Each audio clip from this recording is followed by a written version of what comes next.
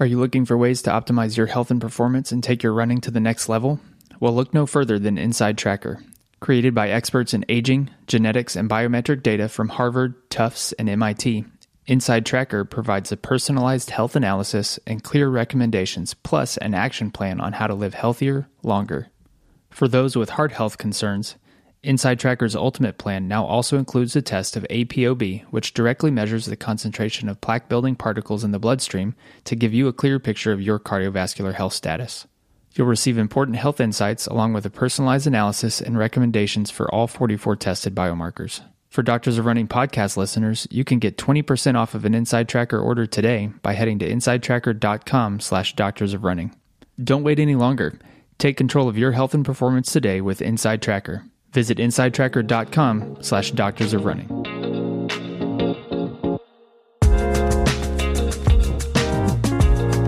Hey everybody, and welcome to the Doctors of Running podcast, where we, a group of doctors of physical therapy, discuss the art and science of the stuff we're putting on our feet. We've got a really special guest with us here today. We've got Dr. Mike Staropoli. He's a physical therapist. He's also a board-certified orthopedic specialist and a certified strength and conditioning specialist.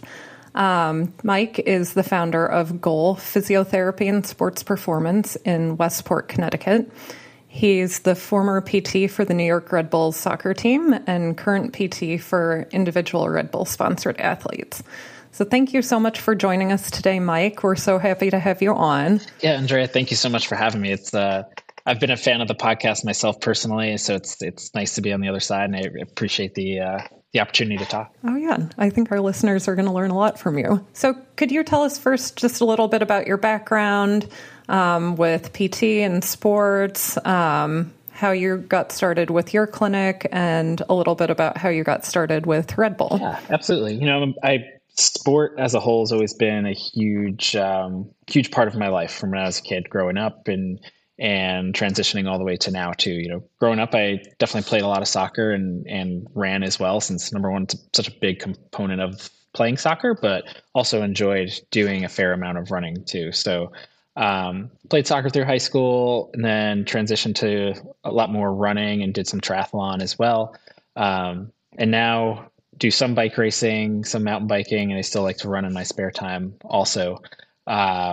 A lot of my running this past year was with the New York Red Bulls and doing a lot of return to sport with the athletes, as soccer players specifically don't love to do conditioning on their own, as that mentality from runners is definitely a little bit different from on an individual basis. But now I do a lot more mountain biking too, but I certainly understand that mindset of the training component and everything that goes into it and working towards events, or just doing it for a healthy lifestyle too. So, but yeah, so physical therapist by trade. I've been a physical therapist for too long now, probably a little over 10, 11 years. And yeah, I started out working in a physical therapy clinic that we just saw a lot of people per hour. It was a higher volume type of place. And it was really great experience because you get to see a lot of different things in a very dense, shorter period of time.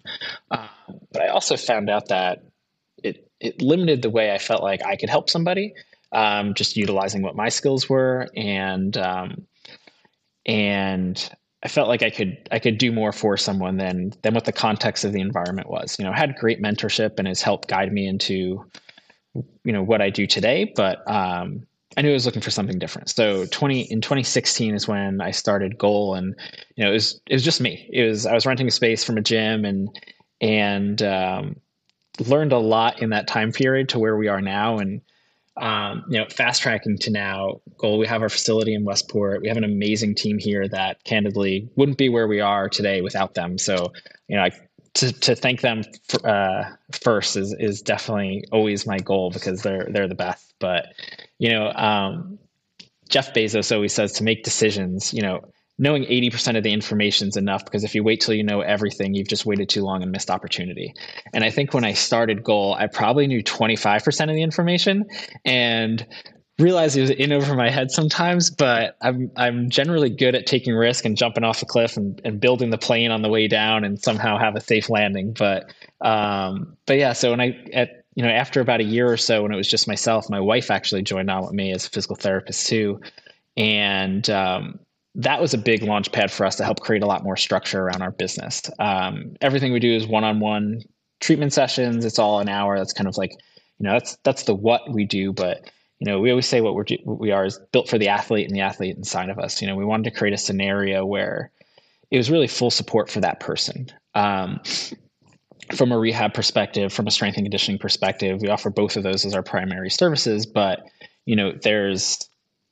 there's so much time, within that hour, which often isn't enough time sometimes, as I'm sure that like you want to talk about and really get to know somebody and learn how you can help them. But then you also end up going down these rabbit holes of sleep and nutrition and the mentality and all those components that go into an injury to, number one, have the best outcome you can, and then really empowering someone to help manage themselves as well. Because ultimately, as much as, yes, it's great for business, but you also want someone to have that freedom to do things on their own, so they don't always need someone for that help, and they can do things themselves too. So, that was such a big foundation of why we started Goal, and it's grown from just myself, renting a 10 by 10 or 100 square foot room, I guess, to what we have now with our team of about 10 of us, and it's been a wild ride so far, and I'm looking forward to some things we have coming up in the future too. I've loved following your journey with your business because for listeners who none of you know, Mike and I live in the same area, and I've known Mike for a while through bike racing and PT, and it was just so cool to see Mike's business grow from like one room in a gym to what it is now, because that was kind of always my goal as a PT, to open my own clinic. So to see you doing it and to see just your clinic growing and thriving really inspired me to think that, that's something I could do too. And, now I'm a little under 2 years in with my own clinic, and yeah, it's life-changing, isn't it? Just being able to treat patients the way that they should be treated and not be limited by insurance limitations or limited by ridiculous productivity expectations. All you focus on is doing the right thing for the individual patient. Yeah, and I think, everybody's very aware. Like, I think people look for that and want that too. And sometimes it's just a matter of helping guide them and realizing that, number one, there's so much more support out there for regardless of that demographic of person, there's so much more out there that you can utilize to help feed your goals of whether it is running or, a 5K or a marathon, or if you just like doing something for a hobby. I think there's a lot you can explore in resources, and it's fun to be able to provide at least some sort of niche within that continuum of health and performance for someone. So it's, yeah. And the autonomy around doing that and helping that person's really nice, and even though we have hour sessions, but oftentimes if there's nothing in and around those hours, sometimes we find ourselves going an hour and a half or 2 hours with someone if they have time, of course, just because there's so much passion on both sides of things of someone seeking help and us wanting to provide it, that it's refreshing and a whole lot of fun. Yeah. And I loved how you mentioned like all of the not really non-physical, but things that you don't often hear talked about in a regular PT clinic: nutrition, sleep, stress, all of the things that can influence a person's pain or a person's ability to recover from an injury. But often when you're seeing, 3 to 4 patients an hour, you don't have time to address, and you're not being reimbursed by insurance companies for doing so. But addressing those additional things is often key to somebody actually recovering from their issue. Yeah, I think the good thing about those higher volume places is it really helps you prioritize about yes. Okay, this person I have in front of me, like what do they need and how can I help them most within the constraints and the context we have.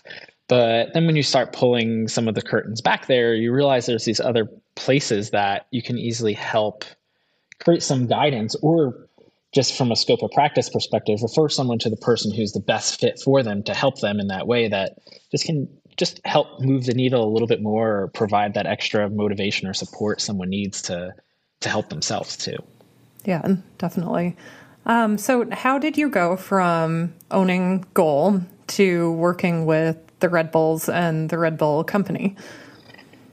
So, my focus had always been 100% with goal, and it still continues to at this point. I finished working with the New York Red Bulls, the soccer team, at the end of January, at the end of their preseason this year, mainly because the lifestyle of it is challenging. And I've my wife at home. We have a 2.5-year-old at home, and they are certainly my number one.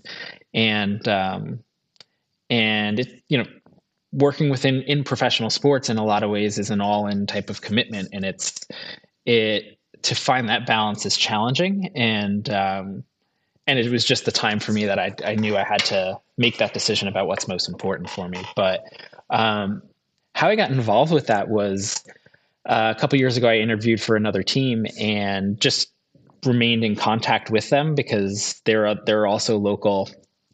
At Red Bull, we don't really talk about who our rivals are because, especially within the tri-state area, but they were also local. So I'd kept a good working relationship with them because at the youth levels, we see a lot of their athletes. And when Red Bull was looking for a physio, they were nice enough to mention me and what we do here.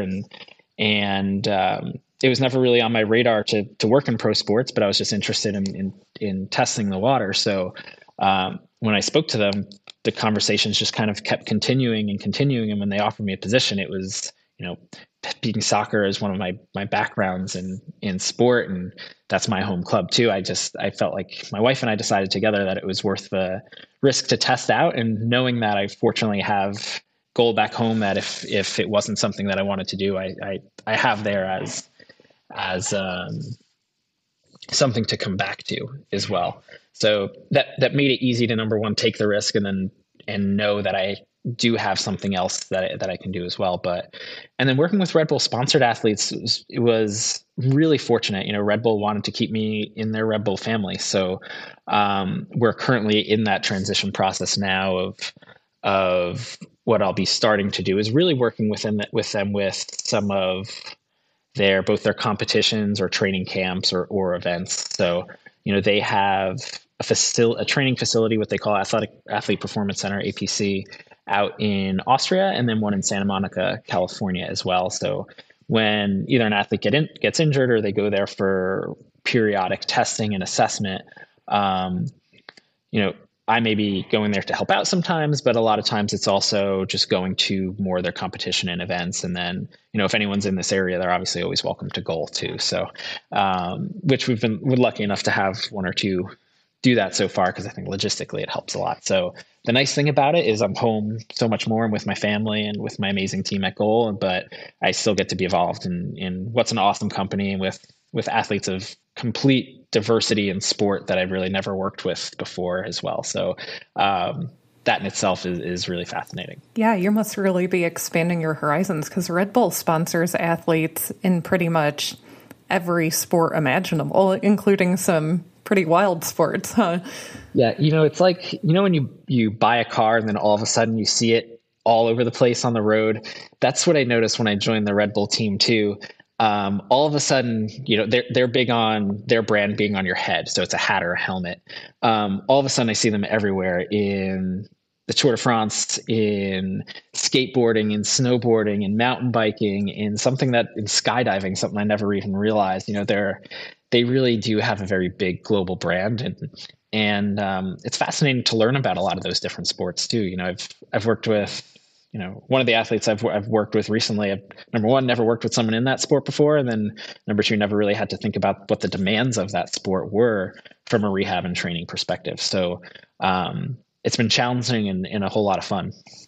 Yeah, it's fun to take like your current skill set and expand and learn something new and then apply it to an athlete who maybe you haven't considered what their needs are, and then, hopefully seeing them succeed. Yeah, absolutely. Well, awesome. So we're going to get into the main segment of our podcast in just a minute, but first we want to do our subjective question for our listeners. So since we're talking to Mike and he works with so many pro athletes, I want our listeners to imagine if you had unlimited time for running, if you were a pro, what would you change about your training routine? I don't know, Mike, what would you change? Yeah, I mean, for me, it's pretty easy. Like I said earlier, I have a 2.5-year-old at home. So if I had unlimited time, I would 100% prioritize sleep more. But that's not always up to me. And I don't always have that control over my sleep schedule because sometimes our daughter just decides we're going to wake up at 5:15 and that's how the day's going to go. Yep. Party before the sun comes up, right? There is no doubt about it. Yeah, I would agree with that. Sleep, I mean, you and I both know sleep is so important for athletes in terms of recovery and just adapting to training. So yeah, having a little more time for sleep, maybe having a little more time for all of the like non-training things. So like the recovery stuff that helps you absorb the training you're doing. But I think we can all agree that getting a little more sleep is a benefit for most athletes. So next, Mike, I want to talk to you a little more about your clinic here in Westport Goal. So we already talked a little bit about like how you founded that practice and what led you to do that. So let's talk a little bit for our listeners. How can our listeners identify what a high quality PT clinic is? You know, there's PT clinics everywhere. If you live in like even a small metropolitan area, you've probably got 3 or 4 clinics to choose from.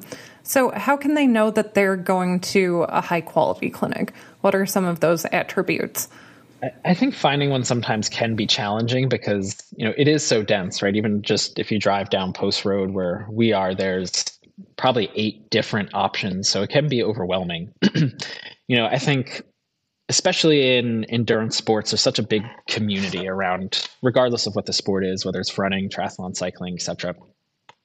I probably lean on my community there to help find the appropriate resource for me first and foremost, because those recommendations are really valuable. But I think from qualities you're looking for in a clinic or in a person, I think they're very foundational on like more of a human level. So like finding a physio who can listen, can truly, truly listen and care. I think a lot of times when you have a conversation with someone, that other person is thinking so much about what they want to say next to add to the conversation and don't always really truly digest what you're saying.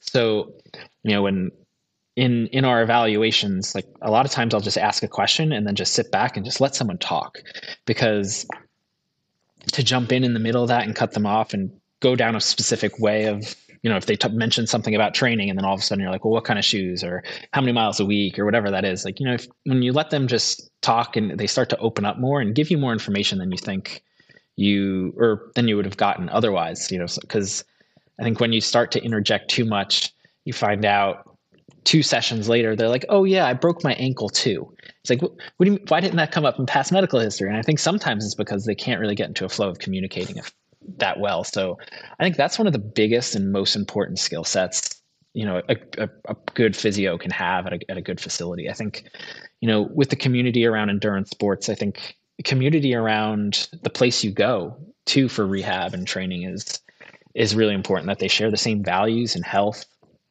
in lifestyle and performance too. I don't necessarily think if you're a runner, you need to always have to go to a run specific facility, because I think, at least here we try to take like an athlete first perspective. So we think there are really kind of core things as an athlete or as a person you really should be able to do from a health and performance perspective. And then that last 10% is really what differentiates the cyclist from the footballer to the mountain biker or something like that. So that good community and culture about where you rehab and train is awesome. And then somewhere that empowers the client to learn and to take ownership too. I think sometimes when we have an injury, you may see see this as well, of like someone falls on you for you to give them the answer. And as much as we might help guide them and figure that out, it really comes down to them really feeling like they can take ownership over it and they don't need to always just rely on somebody. So I think if someone's truly listening to you and it's a place you feel motivated to be and that can support you, and you leave there feeling empowered that you can do it yourself, I think that's the most important thing. And I think more so than being a physical therapist, I think that's probably one of my better skills, more so than helping someone with actual rehab, but just helping someone kind of open the doors and realize they can help manage it themselves too is probably one of my better skills. But those would probably be the top 3 things I would look for in a place, and somewhere that's that from a physical perspective is just built out to support someone like you as well. Even here, like we have a strip of turf so people can run, sprint, change of direction, stuff like that. Whereas in some type of facilities, they may not really be built out to help support someone in that nature also. Right. Yeah. Yeah, I love that.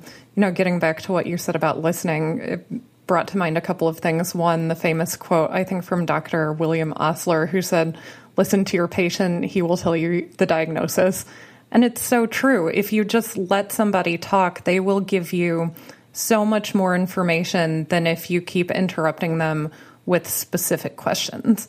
And the other thing is, I remember that there's some research study that found that, and I think it was done on primary care doctors, but that on average, patients are allowed to talk for like 2 minutes before their doctor interrupts them. And that it's a good thing for all healthcare practitioners to remember is that keep your mouth shut, let your patient talk. You will learn so much more from listening than from interrupting and asking, like forcing the conversation to go in the direction you think it should go.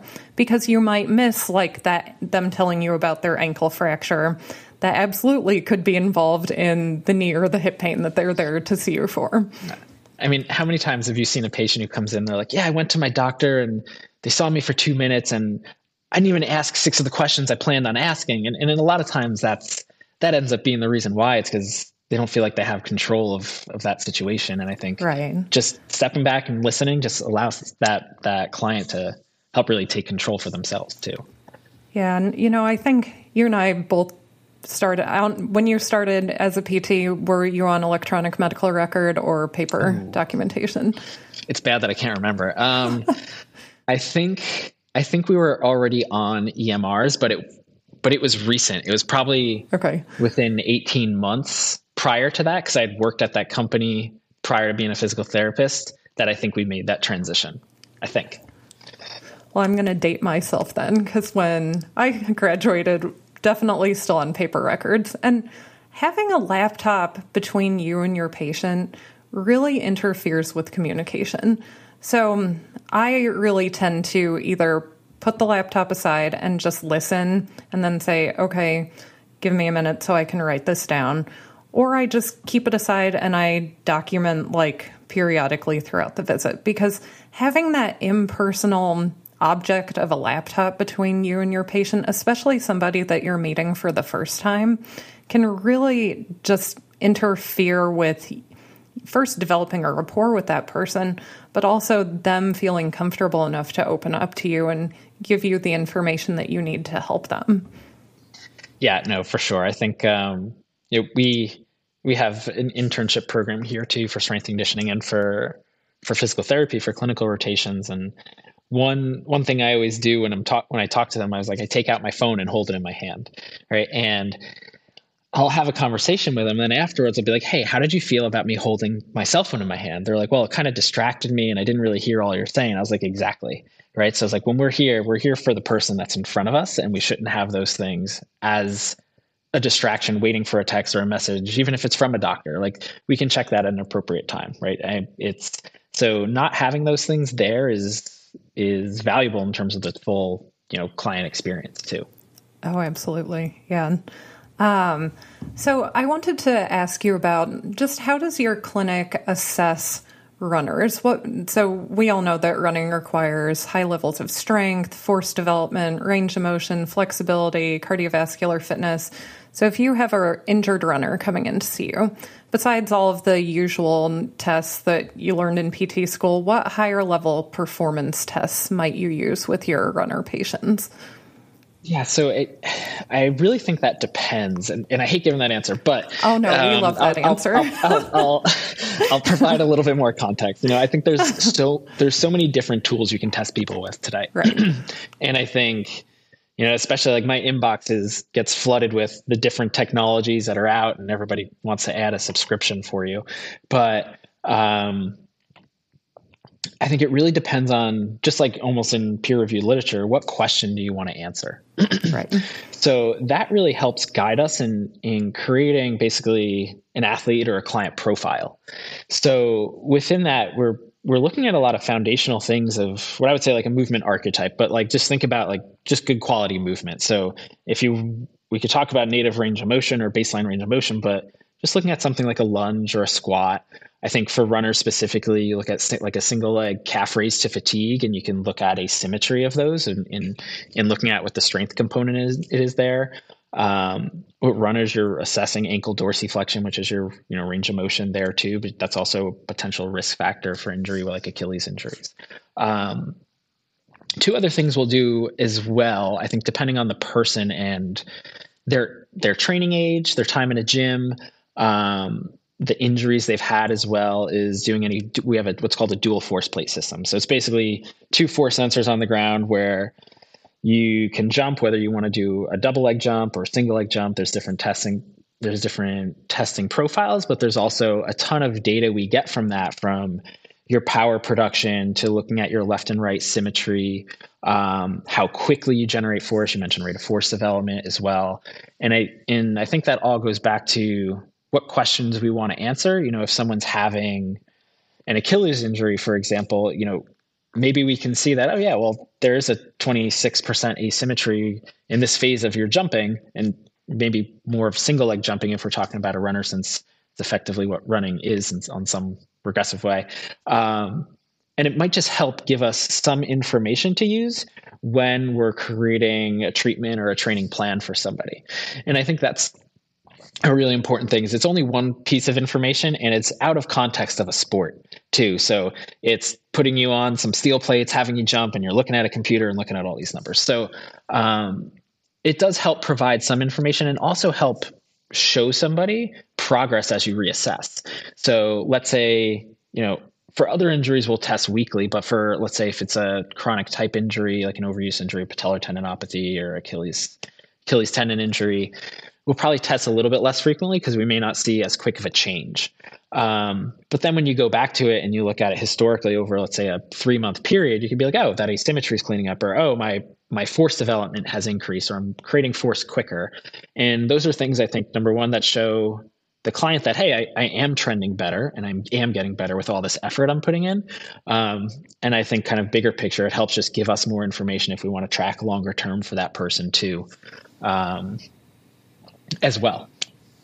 Definitely. And that type of using the dual force plates to get rate of force development and all of those measures can also be useful over time. Let's say that person came in for like a checkup every 6 to 12 months. If you see their single leg hopping rate of force development trending in the wrong direction, you might be able to catch an injury before it happens. Yeah, I mean, for sure. I think kind of like I mentioned earlier, it depends on how frequently. I think when you measure frequently, it gives you more information, because there's also stuff that can kind of tell you about fatigue or any changes with that. So like when you measure, let's say it's once every 6 months or once a year, I don't know if someone ran 20 miles a day before, where everything is going to be subdued. So if I'm comparing it to something 6 months earlier, it probably isn't going to show necessarily progress. Mm-hmm. So when you have a bigger bolus of information, it helps provide a little bit more context to it. But I think, a PT checkup, so to say, periodically is really valuable. But I think kind of bigger picture of that, it's also important to really formulate your go-to people who are in your corner for, number one, your overall health, but especially feeding your athletic performance too, whether it's a physio, your strength and conditioning coach, nutritionist, your mindset coach, things like that. There are things that are readily available at the professional level, but I think in today's world, it's much more accessible now for all of us more amateur athletes too. So, but yeah, no, I think that's having some sort of PT checkup or kind of like you'd have your annual physical with your general practitioner is definitely a valuable tool and use of time. Yeah, I absolutely agree. I do that a lot for the runners and cyclists that I work with. And it just helps people stay on track. You can update like what the appropriate strength exercises they should be doing are. It's a good chance to review their training, make sure there aren't any things that are kind of like flashing warning signs. And people appreciate having, that relationship where your PT really gets what you're doing. They understand your training background. They're not like starting over with a new person every time they come in. You're their person who understands the physical aspect of their training. Yeah. And I think it provides a platform they can easily ask questions. Mm-hmm. And I think especially within running, a lot of times injuries can be, when I say more chronic, they like creep up a little bit slower.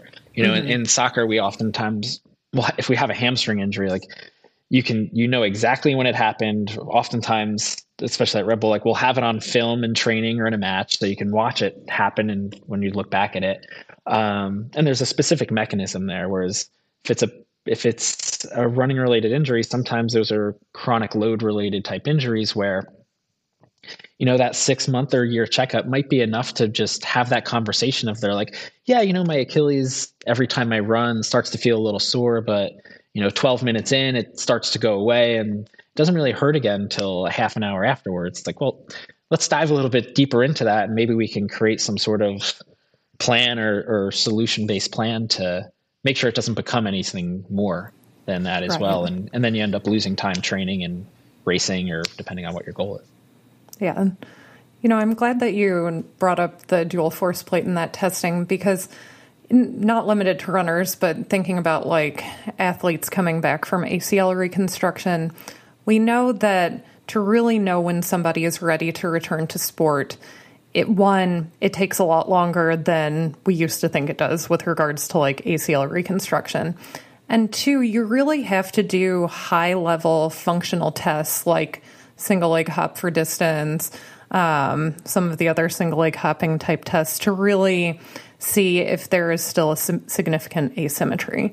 So, and I've seen so many patients, particularly patients after ACL reconstruction, where their insurance has cut them off from further visits because, they can walk and they can go up and down stairs. And a lot of insurance companies don't care if you can get back to playing basketball or playing soccer. So for athletes who can do all of the normal life things but still not do their sport, how can they know that they're really ready to resume training? Yeah, I think there are different levels to that. I think, first of all, it depends how we define what training is. Because in my mind, you can always train. It's just a matter of what it is, or maybe the modality, or there's always something we can do there. So, and a lot of times I'll use basically what I call the bank analogy for that. So when someone has an injury, if we think about 3 buckets, we have our medical bucket, which we'll lump kind of physio into, our training bucket, which is going to be more like strength and conditioning based, and then our sport bucket, which would be running. When an injury happens, maybe $9 of the $10 we have to spend each day currently, in the acute phase is all in that medical bucket. And you have $1 to spend in that training phase where maybe that means you're doing some upper body stuff because your ankle is injured, or you're doing some swimming or something like that. So, and then as you kind of progress on that continuum, you kind of shift a couple of those dollars you're going to spend. Maybe it's a little more into training. So you still have some medical, some rehab, you're doing a little bit more training too. And maybe now you don't have to be non-weight bearing in a pool. Maybe that can shift more to some bike related work. And then you continue to shift more and more of those dollars slowly into your sport too. So I think there's a difference between being out and not being able to train and being able to do something, which, going back to one of your earlier questions too, I think that's where it really matters what type of provider you find too, because the answer of, well, if this hurts, let's just completely rest and shut it down.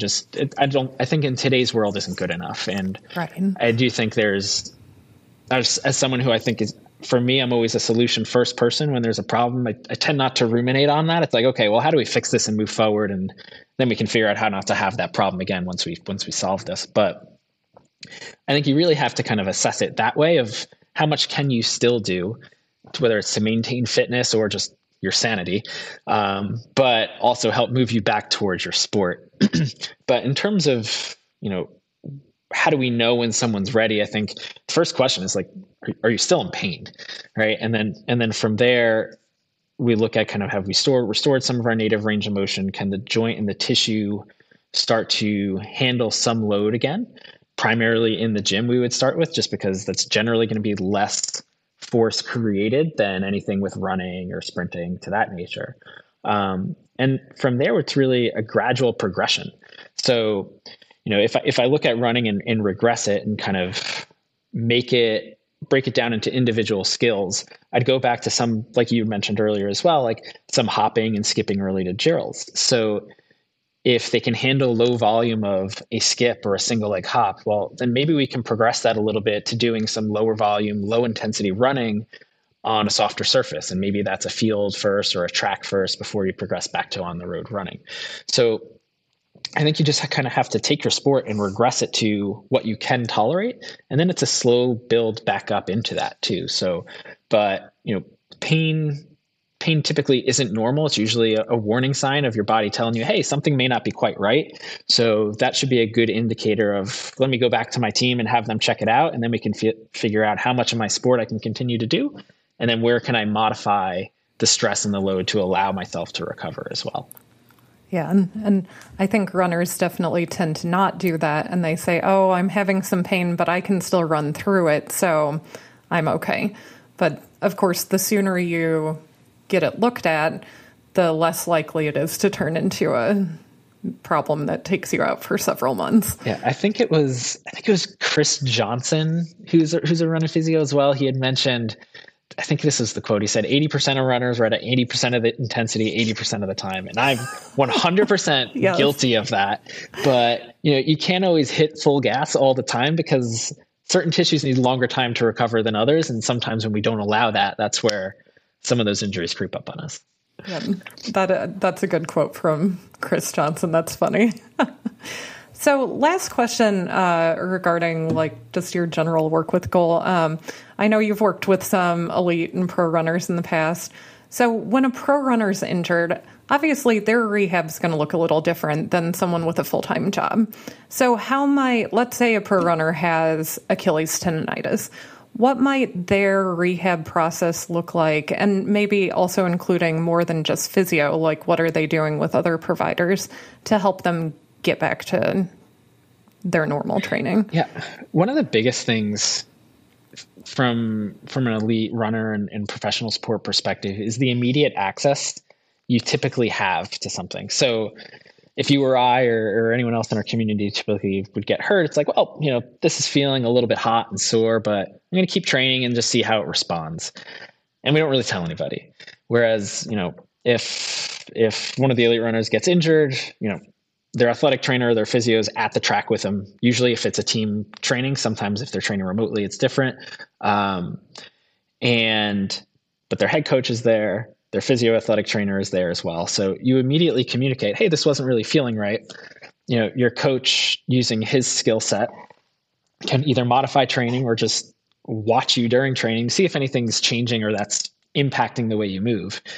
And then you have immediate triage there too, to assess it and potentially refer you to a team doctor or something like that. So part of I think what helps so much is just that access you have to different things at a quicker rate. But I think when we look at all of us as amateurs too, I think that can come back to us and be like, well, I can probably communicate better to people as well when I am feeling something, because it doesn't always mean I have to shut it down.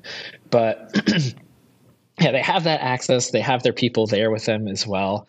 And they have access to any sort of additional tests if they need to too. And yearly physicals with all their team doctors and specialists and as well, that just can help provide them more information. And yes, they have a little bit more time in the day, but believe it or not, similar to the same challenges we have, whether it's sleep or nutrition or anything, they fall victim to those same things too. So, with my runners, I haven't had those type of conversations as much, but my soccer players, I 100% have.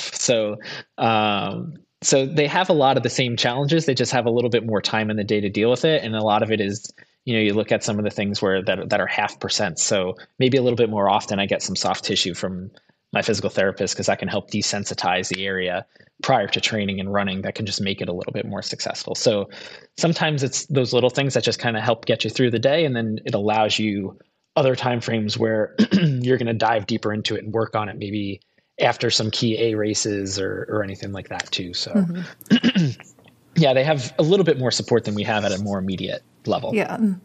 So in thinking how amateurs can learn from the pros, I think you hit the nail on the head. Like, they have immediate access. And one thing that amazingly a lot of people still don't know is in most states, I think it might actually be all states now, people have direct access to physical therapy.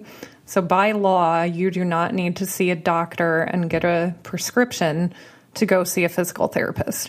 Now, your insurance company might require you to get a script for them to pay for it, but you can always see a PT outside of your insurance, with Medicare being the exception, but we won't get into that here,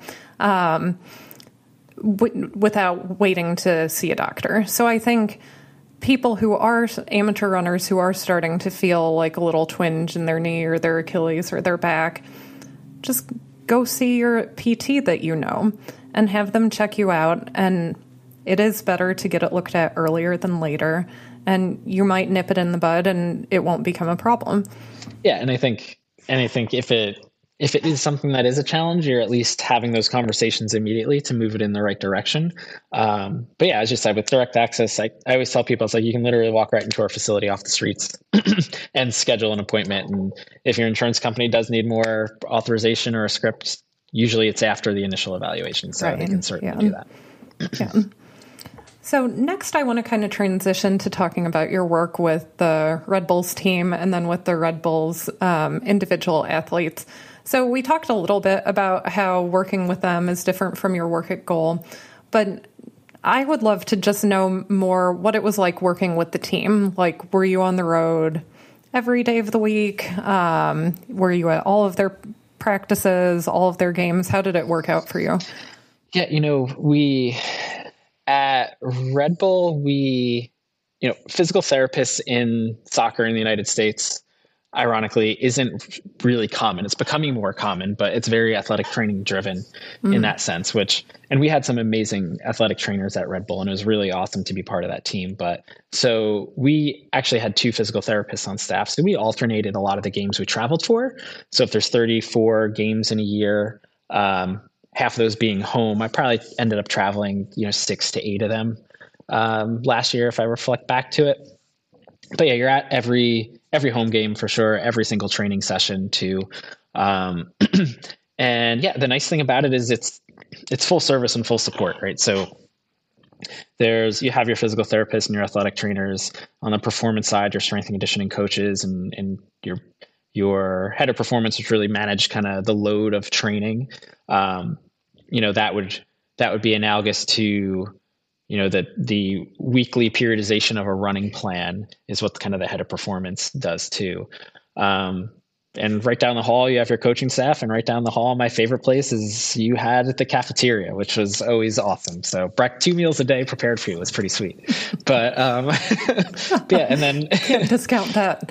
No, it's also a financial perk you don't always account for on a weekly basis too. So it has its pros for sure. The only downside is it's always immediately available. But at the facilities too, right outside our door, we have 2 really perfect pitches that the grounds crew always have to a certain softness and density as well, because that has shown to help from an injury perspective too. And then our gym and our recovery section too. So it's going back to kind of immediate access that our elite runners have had. I mean, it's no different in professional soccer too. And I think with running, sometimes an elite team might have different athletes doing different events in different places, where the soccer team always travels as one unit. So it's a lot less remote management and a lot more in-person management too. So with your individual athletes who are traveling quite a bit, are you doing a lot of like telehealth visits, or are you communicating maybe with local physios who are where that athlete is competing? How does that work out in terms of continuity of care? It's a little, it depends on the situation. A lot of times I'll help manage them remotely. We had one athlete who was at a training camp in Arizona, who actually one of Red Bull's other physios went to that camp with them, but they were local to New York, so I was seeing them a fair amount here. So it was my communication with her about where that current athlete's status was, what he was able to do for his sport, what we were doing in terms of the rehab perspective as well. But then, after that, he was home for a week, and then he was down in South America somewhere. So that's where it becomes a little bit more remote management, also of just check-ins too, because a lot of times they are very independent.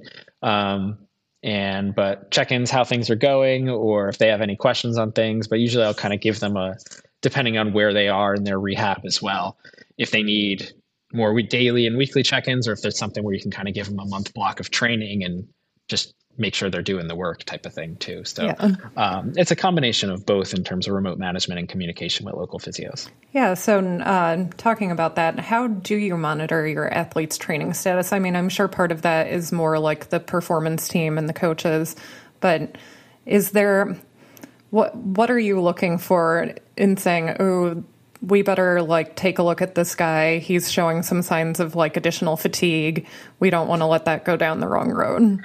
I think it like you said, our performance team definitely is more of the manager of a lot of that. But I think ultimately, just like a running training plan, if you're working with a coach, you'll have your weekly plan. You know what your typical intensities are for different types of training. And within soccer, there's a couple things. We usually do weekly testing for jumping and hamstring strength, and they have GPS monitors on them as well. So we see every single move they're doing on the field and at what speeds and how much they're changing direction and how much distance they cover and stuff. So you look at what was our plan and our target for that session, and then where did they fall within that? Are they, within a normal one standard deviation, or there's some big outlier for some reason? And then we have some of the other data that we would test in the gym from their jumping and strength scores too. And again, we track that weekly. So we can see we know what normal recovery is after a game from a hamstring strength perspective. Typically that'll take 48 hours. And if we're still not seeing tissue recovery there, then we wait another day. And if it's still not there, then we know something's probably up. So, and it'll lead to further investigation. So, there's basically some data points we look at, and we just have a fair amount of that information that we can compare back to see if there's changes there. But so the on-field stuff is more the performance staff, and then some of the more clinical stuff is usually what we manage. That's really interesting about the hamstring strength testing and jump testing. There must be a ton of research studies out there with normative data about what should your hamstring strength be 24 hours after a game, 48 hours after a game as compared to baseline. So are you using numbers from research or more internally developed numbers? How do you know what the numbers mean?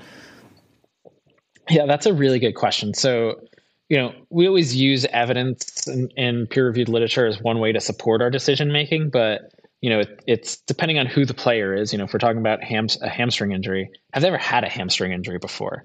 If they have, and we notice, 2 days after they're still not recovering, but the last 4 games they did, well, what's going on now? Because they've had 4 hamstring injuries and we don't want it to lead to a 5th. So what strategies can we take to reduce that risk and allow more recovery? If they haven't had a hamstring injury, they're not mentioning any soreness or delayed onset muscle soreness or any pain, and nothing's changing with how they move. And we'll probably be a little bit more comfortable with them being more participatory in training after a day off and after a regen session. So it depends on the person and the scenario, their past history, and their age too, right? The 2 biggest predictors of injury are previous injury and being an older athlete. So if they're younger and haven't had an injury, that's going to make us feel a lot more comfortable than if they've had a bunch of hamstring injuries and they're one of the senior guys at the team. Mm-hmm. Yeah, that makes a lot of sense. So you mentioned that the athletes wear those GPS devices, which for people who have watched soccer, they almost look I think they kind of look like sports bras, but they look like cutoff vests. And soccer players run a lot in games. What's an average distance for an offensive player in a game? Usually you'll see players on the team running anywhere between 10 and 12 kilometers in a match. That is a lot of running. So, but that being said, it's very different than, if you were a runner and running 10 to 12K, that may be a little bit more of a steady state type of effort, or at least if it's a race, you're basically kind of pinning it to your threshold for that time potentially. There's, of that 10 to 12K, only let's say 300 to 400 meters of it is sprinting, and you might have 500 to 1,000 meters of it is what we'd call high speed running, which is basically like a high hard tempo. The rest of it is jogging and walking and stuff like that too. So there's more that goes into that distance number. And I know, if you watch the World Cup or something, they always highlight those numbers, but there's a whole lot more that goes into it than just what that number is. And it's less about the total distance and more about some of those higher intensity moments, or the accelerations and decelerations that happen on the field too, that are going to be more of the high risk moments that we would track in terms of the volume of them. But yeah, they give you plenty of information about what a player is doing on the field, which is pretty cool. Yeah, that is awesome. So like you mentioned, and most people realize runners and soccer players both do a lot of running, but their training and the type of running they do is very different. But is there anything you think that our runner listeners can learn from the way that soccer players train for their running? Yeah, I think if we're talking about like a professional soccer club, the variability in training, with soccer, there's a lot of variables you can change from a training session, whether it's the size of the field. So the bigger the field, the more distance it is, and the less change of directions, but you might get more access to high speed or top speed. Shorter fields is a lot more acceleration, deceleration, but not a lot of total distance, but it's be a whole lot more high intensity.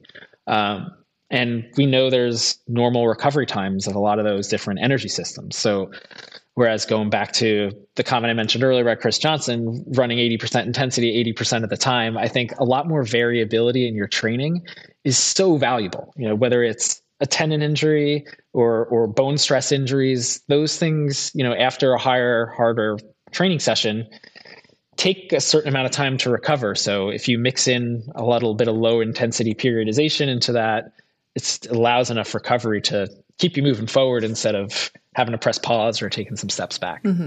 Yeah. And conversely, like if you're training for a marathon and doing a lot of tempo /zone 3 /marathon pace training, still throw in some strides at like mile or 2 mile pace a couple days a week just to keep training both those energy systems, but also introducing different load to your musculoskeletal system. Yeah. It's one of the runners I work with, he runs middle distance. He's a 1 mile runner, but he still runs between 70 and 90 miles a week, and obviously that's a very different level than many, but it's still a really large aerobic base and plenty of higher threshold work, but a lot of lower threshold work too. So, that variability is really important just to create a more well-rounded and first and foremost healthy runner. Definitely. So, Doctors of Running is primarily a shoe site, so I can't let you go without talking about shoes. So, running shoes with PIBA, which is like the super foam that's in the Nike Vaporfly and Alphafly, have really revolutionized the running world. Like, world records are dropping right and left in every distance, and some soccer cleats have PIBA midsoles now. Nike has one, Mizuno has one, Umbro has one. So have you, are your athletes wearing those shoes? I'm sure it depends on sponsorship, but in the soccer world, do people care about PIBA the way that runners care? Not quite. I don't think it's made as big of an impact there yet. I mean, it's clearly revolutionized running in the way you just mentioned.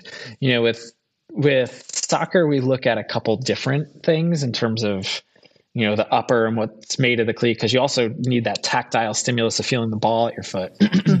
And then there's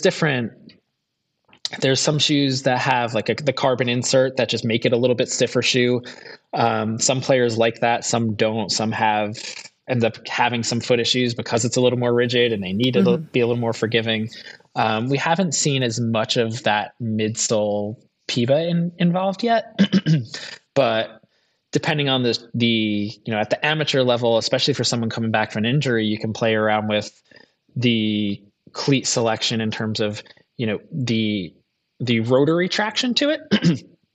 So a longer stud and those blades that are in cleats versus just a normal circular stud are going to have a lot more rotary traction to it, which sometimes if you're coming back from an ACL injury, may be a little bit too aggressive to start. So especially if it's, a 16-year-old girl coming back from that, we'd probably have them use a little bit more of a turf shoe or just a rounded, shorter stud because it's going to be a little bit more forgiving. But in terms of the technology in shoes, a lot of people prioritize it being really, really tight, it being a little bit stiff, and having really good traction. Those are probably some of the bigger priorities, but within that too, and sponsors probably wouldn't appreciate it, but I've definitely seen my fair share of players manually change some of the build of their cleats with scalpels and filing studs and all that type of stuff too. So that's great. Yeah, it's interesting.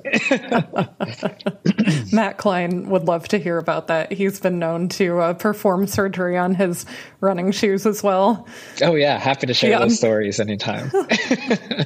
I have one final question for you. You work with so many professional athletes. What can our listeners who are mostly everyday amateur athletes learn from them? Just a couple things that everybody, regardless of how much time you have or how much you train, could do to be a better, more well-rounded athlete. Yeah, I think one of the first things is consistency. And I think that can be both in your training and in your recovery. And you can definitely take, regardless of volume, even if you're doing some low volume training and it's 2 to 3 days a week, you can be ruthlessly consistent with that and do really, really well with your recovery with that too. I think it was Dustin Navin with the US Olympic Committee said his most successful athletes completed over 80% of their training.